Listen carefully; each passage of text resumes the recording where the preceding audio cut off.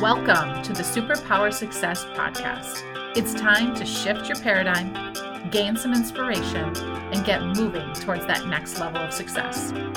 Today we're talking about the power of the huddle, and you're going to understand what we mean when we dig into that. But as leaders, right, really thinking about those different experiences in our life and those different places we get our leadership experience from. And so today I'm really honored to have Ben Utecht with us. For those of you who are living under a rock and don't know who Ben Utecht is, he is a Super Bowl 41 champion with the Indianapolis Colts. He is an entrepreneur. He owns a culture consulting firm. He's a speaker. He's an author. And I just learned he's also a singer. So the man, he's quite the Renaissance man of everything that he does. And I will just add on the side, he's an amazing human who does a ton for our community and uses his platform for good, which we really appreciate as well, because that's what we're focused on. So thanks for being here. Thank you so much for having me. In the midst of all of this, I don't know how you had time for us, but I really appreciate it. So a lot of people know you, right? You're more of a public figure, but I'd still love you to share your journey. Like, how did you get to this point in your success? Because I think for a lot of us, it's not always a straight line. Right. And there's a lot of different pieces clearly in your journey. So tell us a little bit more about that. Well, really, at the heart of it, I'm a small Rivertown kid. I grew up, just about 20 miles south of St. Paul on the next Rivertown, Hastings, and that was a community of 15,000 people. And so I grew up in a hardworking, blue-collar agricultural community. My dad was a minister, which is really interesting because you move quite a bit. We happened to be fortunate enough to stay through middle school and high school in Hastings, but that's an interesting kind of environment to grow up in because you don't make a lot of money. You never live in your own home. We always lived in a church parsonage, right? So I the foundation of hard work was really fostered, growing up in that incredible community and in my family, and so that was something that really started, I think, the passion really in my heart to go after my dreams. Mm-hmm. There's just no choice. And so that led to the University of Minnesota, where I was fortunate to earn a scholarship and play for the Gophers, and on to the NFL, where I had a chance to play under one of the greatest coaches in history, now in the Hall of Fame, Tony Dungy. And, Jamie, for the first time, I experienced the power of servant leadership, right? This incredible platform that really looks intrinsically at the human condition, right? Mm-hmm. The belief that if you build better men, you get better football players. Right. That there's a direct correlation between on-the-field performance and how healthy you are as a human. Mm-hmm. And so to be in that environment and to win a Super Bowl, having grown up in a small river town in Minnesota, it really is a dream come true. And that is what kind of sparked my passion for culture. That you can choose a culture, that you can replicate that culture one person at a time. And so my degree was in public speaking. After I retired, I knew I wanted to pursue that corporately, along with my passion for music. So we made that transition to Nashville, and that was just an incredible learning experience. And the keynote speaking grew. I had the ability to get that platform into the Fortune 5 community, which was significant education for me. And then from there, I think my entrepreneurial spirit really was fed and fostered and has led me back home to Minnesota. I always knew that was going to be the case. Home is where the heart is. Mm-hmm. And so now I'm excited to be using these businesses. I really look at business through the lens of social impact investing. Right. Everything that I do, I want to have some type of bridge that goes into and impacts the community in a positive way. So that's really kind of my story in a nutshell. Most importantly, I'm a husband and a father. I have 4 beautiful daughters, so my whole life is about the empowerment of women. I love it. And they take care of me, and so it is a dramatic it's a dramatic culture in my house, but it's one that I can proudly say I've learned more about myself as a man, being a husband and a father to these incredible women than anything else. Yeah, what a great message. And I just love how, you talk about the sports, which has been your life, right? A big piece of your life. And I think we forget that crossover, right? Having 4 teenagers myself that play sports, and that the character building that happens, especially under the right coach that thinks of themselves as a leader, right? Versus just someone who's trying to win games and that type of stuff. And I think that crosses over into our real life in the business, in the corporate world, is that we are those coaches to the people around us, which we're going to dive into when we talk about the power of the huddle. So you're on the Superpower Success podcast, and our belief is that we each have these innate superpowers that are like one step above a strength, right? That are really, when we're in that zone, we're creating impact for others and impact for ourselves. What do you think is a superpower that you have that's helped you get to this point? I would say that I have a very well-rounded ability to communicate and connect with people, right? As a speaker, I always teach that vulnerability equals connectivity. And I think great communicators have an ability to bridge barriers, to bridge over barriers, to connect and to bring people together in unity, trust, and hope. Things we don't often talk a lot about in business because it can be misconstrued as the soft stuff, but in reality, it is the foundation of our humanism, right? And so if we can communicate better, and if we can use the ability to, I talk about this all the time because of being in the Peyton Manning offense. It was the most articulate and difficult NFL offense to be a part of because of how many different words we had that described exactly what we were supposed to do on the field, right? So the power of our words is so critical to being able to create the transparency we need in our relationships on and off the field. Right. And this is a superpower that I'm sure you're already using, but that the world needs right now is people who can help bring people together when that connectivity has been broken, which is what a lot of us are feeling. 100%. Right, and I think that we see that negatively when people's behaviors really don't match what they say. Right. And so how do you find that authenticity? And I really think that that comes in the skill and talent of communication, and it's something you can improve. I mean, it's a muscle, right? Or something. Sometimes people think that as a speaker you just kind of get up there and share stories, but I can assure you that I've trained equally as hard in preparation for a speech as I have getting ready to go play an opponent in the NFL, and it's a craft like anything else. And so you can take something that might start off as mediocre in your kind of identity portfolio, and you can actually make it a superpower if you're willing to put the time into it. Yeah. We talk about talents, strengths, and then superpowers, right? And it's where you have given it the time and the commitment to where it feels easy and it gives you energy and it gives, right? That's how we define the superpower. And so you can create that. I think that's a great message.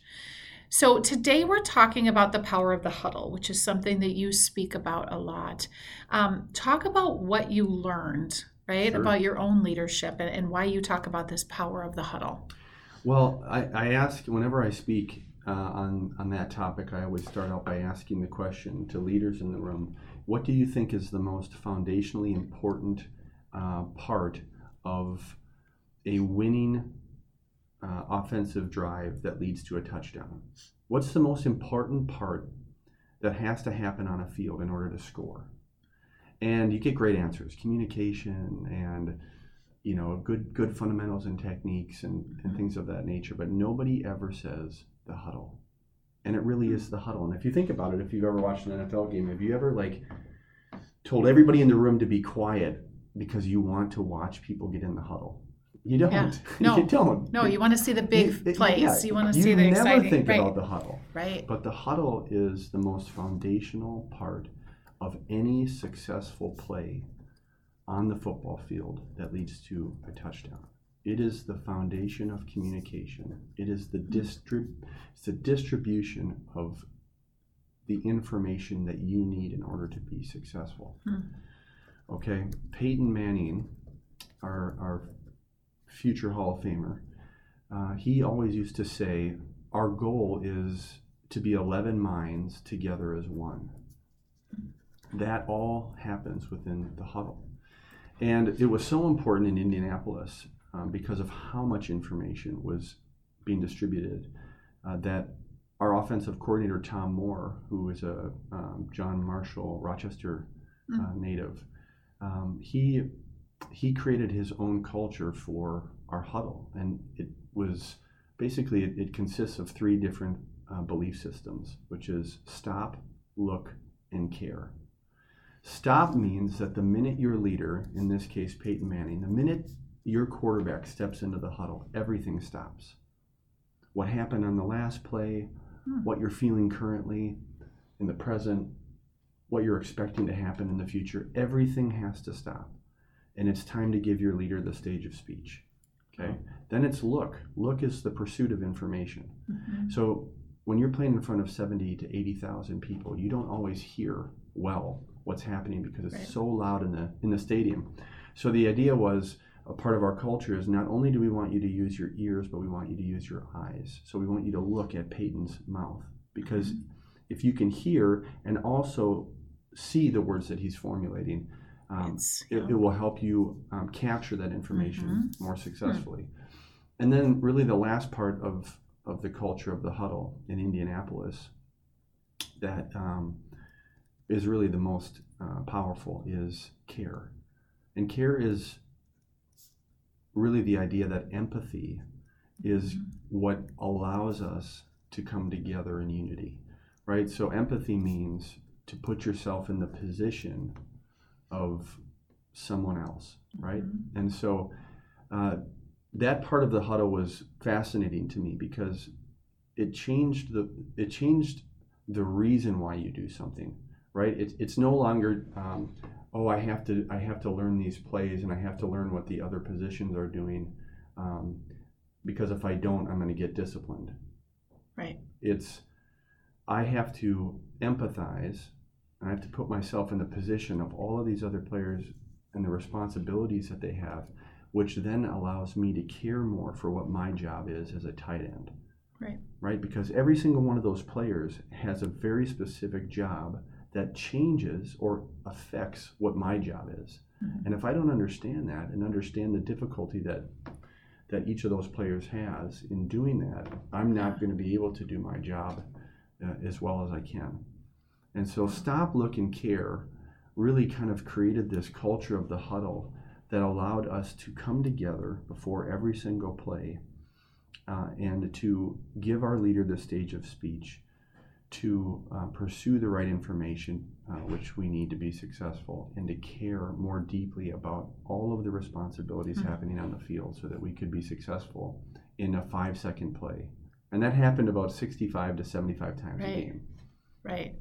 But so powerful. So the thing I also think about here is, right, business results don't come in the fancy awards and the big plays, right? Success in a business or it doesn't come from that. Success as individuals doesn't come in the big things. Right. It comes in the work that people don't see, right? Absolutely. It comes in the work that you put in and the long nights and the weekends and that kind of stuff. And I think people, especially now, we look at the highlight reel of social media and what it's doing to it's all about the bigger flash, and we sometimes forget about the fundamentals. Oh, that's good. That's really good. Fundamentals and techniques are the most important part of every position because that is the reflection of the years of training and the years of being a practitioner in order to perform. Right? You have 16 weeks in the NFL. That's it.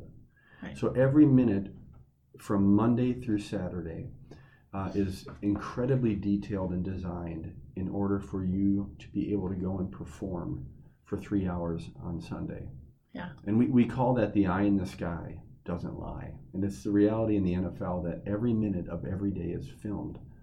They even filmed team meeting rooms so that they would hold players accountable to not fall asleep. I mean, the level of accountability is huge for exactly what you just said. Because we have such little time in order to perform 16 times and get to the playoffs. Yeah, that's an amazing way to look at it. So you mentioned the idea of empathy, right? And you're hearing a lot more about it. I think it's always been something that's been important, but you're seeing it come to light more as a leadership skill and absolutely. A critical leadership skill, right? The emotional intelligence is the leadership skill of the next decade, is what they're saying. So why do you think so many leaders, right, in their organizations struggle with empathy? Well, I think one trend that I've noticed is a lack of authenticity within leaders. What type of a leader do you have on the job, and what type of a leader do you have at home? Right. And some people actually would say that there should be a difference. I tend to believe that the reason why Tony Dungy, my coach, had the respect that he did is because he was who he was. Yes. At home, that he was on the job. He was such an authentic leader that whether you believed in the things that he believed in personally or not, you had incredible respect for him, because what you saw is what you got day in and day out. And that consistency was incredibly powerful. And the first team meeting we ever had, he gave his cell phone out to every single player and said, "You are now a part of my family, and if you need anything, I'm here for you, day or night." And so that example of empathy really just empowers a team, right? To have a coach, to have a leader say that to you. So, I think it's really hard for leaders to be vulnerable like that in our current corporate climate, right? Because they're at the top, they feel that they have to, reveal a constant standard. And sometimes, if they focus too much on that, they lose the ability to connect with their teams through vulnerability, right, in order to achieve a stronger, cohesive morale. And I think, and not to stereotype, but I think men even more in a corporate environment, when you say empathy, think it's tears and it's this really emotional thing, when empathy isn't emotion, right? Sympathy is that emotion. Empathy is, I can see the world through your glasses, through your seat, and understand why you feel the way you feel, right? Or how it looks, right, or how this could impact you. And so I think that's the biggest thing is we talk to leaders, and we have a project starting that we haven't really announced yet that's going to be around this as well. But it's not that you and I have to believe the same thing, have the exact same values for me to have empathy or for you to have empathy and to care about each other. Yeah. I think people feel like if I care about you, then it's going to have to change who I am. Right.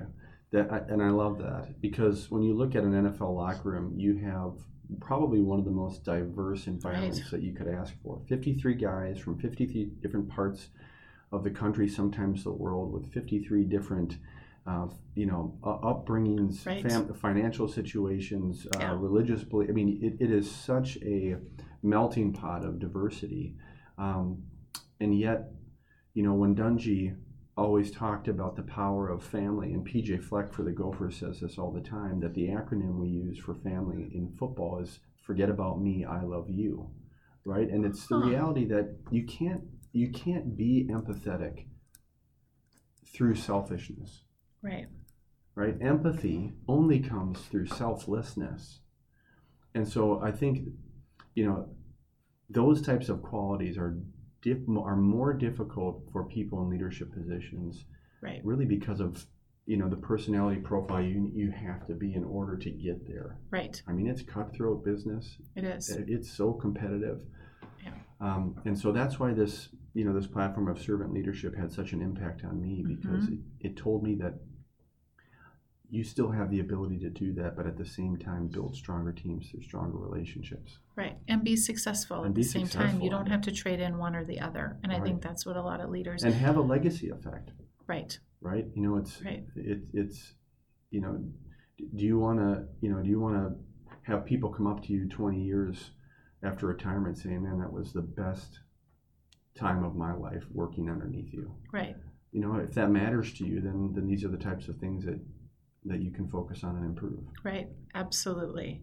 How are you seeing leaders when we talk about the crisis that we're in right now, right? And leadership is having to evolve, right? Leaders are having to lead in a different way. How are you seeing that evolution and kind of what do you think are some of the best leaders doing right now? Well, you know, I think leaders now more than ever are hearing from their employee base, you know, more about what their belief system is. I just spoke for a huge sports data company, and we talked a lot about what they're doing to improve their culture. And they're overwhelmed. Their C-suite is overwhelmed because with the COVID culture that we have, with the racial injustice that we've been experiencing in our country, all sorts of people groups within companies are now going to their executives and saying, what are we going to do about this? We want to have a voice into this. We want to have a voice into that, right? So this culture of inclusivity and the reality is that it stretches all of those executives too far, right? You've got HR, who you kind of think should be the department that handles it, but they have to handle everything else, talent acquisition and payroll and you know, leadership development. And so I say all that because I'm excited to see this new role called a chief culture officer that you're starting to see in some of these larger companies like Netflix and Google, and this is a person that really bridges the gap between human resources and the CEO. This is a person that their whole job and their whole team's job is the quality care of the culture of the organization. Right. And so I would like to see that trend continue to grow, and for companies to who recognize the importance of culture to start trying to create those positions which will support you know, that belief system of that organization much more efficiently, because now you have the staffing in order to handle it. To someone that's beating the drum and really helping us, because in these organizations, you know, I think in the past, like you said, is people thought that was HR's issue to solve, right? And really, as leaders in an organization, it's all of our issue. It's all. And because if I have a department, I can control the culture of that department and how, if it's positive or negative. I might not be able to control at a Fortune 100 company the entire company. But as leaders, we have to take ownership of a lot of this and getting our teams through what we're going through. Yeah, and I think that there's I can find a crossover from professional championship sport teams to business all day long. And I think that this is one that has a very strong platform, which is that the Colts had an overarching culture, right? We had an overarching belief system called the Colts Way. But each side of the team, offense and defense, had 11 different positions with 11 different coaches in 11 different rooms. And each of those positions had its own subculture. Right. But what was powerful about experiencing a chosen culture at the top, from top down, is that now those assistant coaches all are underneath a structure that they can always go back to. Right. So even though you have subcultures, and even though my tight ends coach was in charge of the culture of the tight end room, he was still underneath the umbrella and the structure of the Colts Way culture that Tony had created. Right. But it was tied back to something bigger. Tied back to something bigger. And that's where I think leaders sometimes feel like they can get lost in that, right? It's this, and maybe they don't lead exactly that way. There's different, you can still be you as a leader and still tie back to that broader culture, right? And still believe in that. But you also have to believe that culture is objective. And that, you know, we live in such a subjective culture, which in some ways that subjectivity inspires creativity. And that's something that we want. But when you allow truth to be subjective, it can water down the positive effect that you could have if you choose. Right. If you choose a culture and you draw a line in the sand, and then you build programming around that choice, right. that gives the structure for people to make good culture decisions. Yeah. And that's something that I really enjoy, attempting to inspire leaders towards. So for a leader who's listening, right, and who's like, okay, I hear this, I get it, and loves the sports analogy, because I think a lot of people connect to that, what would you give them? What first step? How should they start thinking about this? Well, I really think that if you can look at culture through the lens of objectivity, then it allows you to begin to create a game plan. Mm-hmm. If you let it just be this ethereal thing that exists in the upper atmosphere, then it's never going to be focused enough to actually impact your performance. Right. My partner, Dr. Dan Zismer, always says that you're going to have a culture by design or default. Correct. So why not design it? And so when you look at any department in an industry, they all have programming and protocols and things that have been, through hard work put together in order to help their teams achieve their goals. I would say more often than not, you do not see that when it comes to the culture of an organization.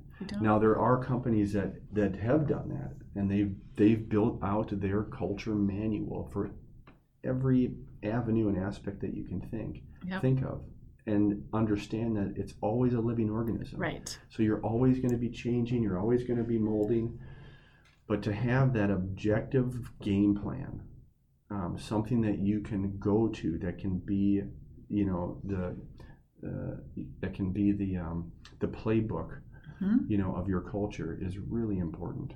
And I think releasing yourself from it has to be perfect out of the gate, because a game plan is, we may have to adjust and pivot once we learn something more, right? Or we try this. And I think as leaders, it's like we feel like if we can't do it right and it can't fix it like that, we're playing the long game here, right? It's Well, we've talked about that before. Culture is the human condition at work. Are humans perfect? No. So the culture will never be perfect, because the culture is the makeup of the human condition. Mm-hmm. And so that is something that will at least provide another principle that I talk about, which is grace. I think that's always one that you can, whenever I talk about it, you can kind of see people's toes curl up in the room, because, wow, what is he talking about there? But in my experience with Coach Dungy, grace was the ability to understand the difficulty that all the players are facing in the NFL, which is you are playing against the top 1% of athletes in the world. Mm-hmm. Okay, not everything's going to go perfectly. Right. So for him to be able to say to us, listen, I understand you're going to make mistakes. Mm-hmm. And when you make mistakes that are outside of your control, we are right there to support you. Okay? Mm-hmm. When you make mistakes that you're capable of fixing, we're going to help you fix them. And then we're going to hold you to a standard. And here is what happens if the standard is reached or if it's not reached. Mm-hmm.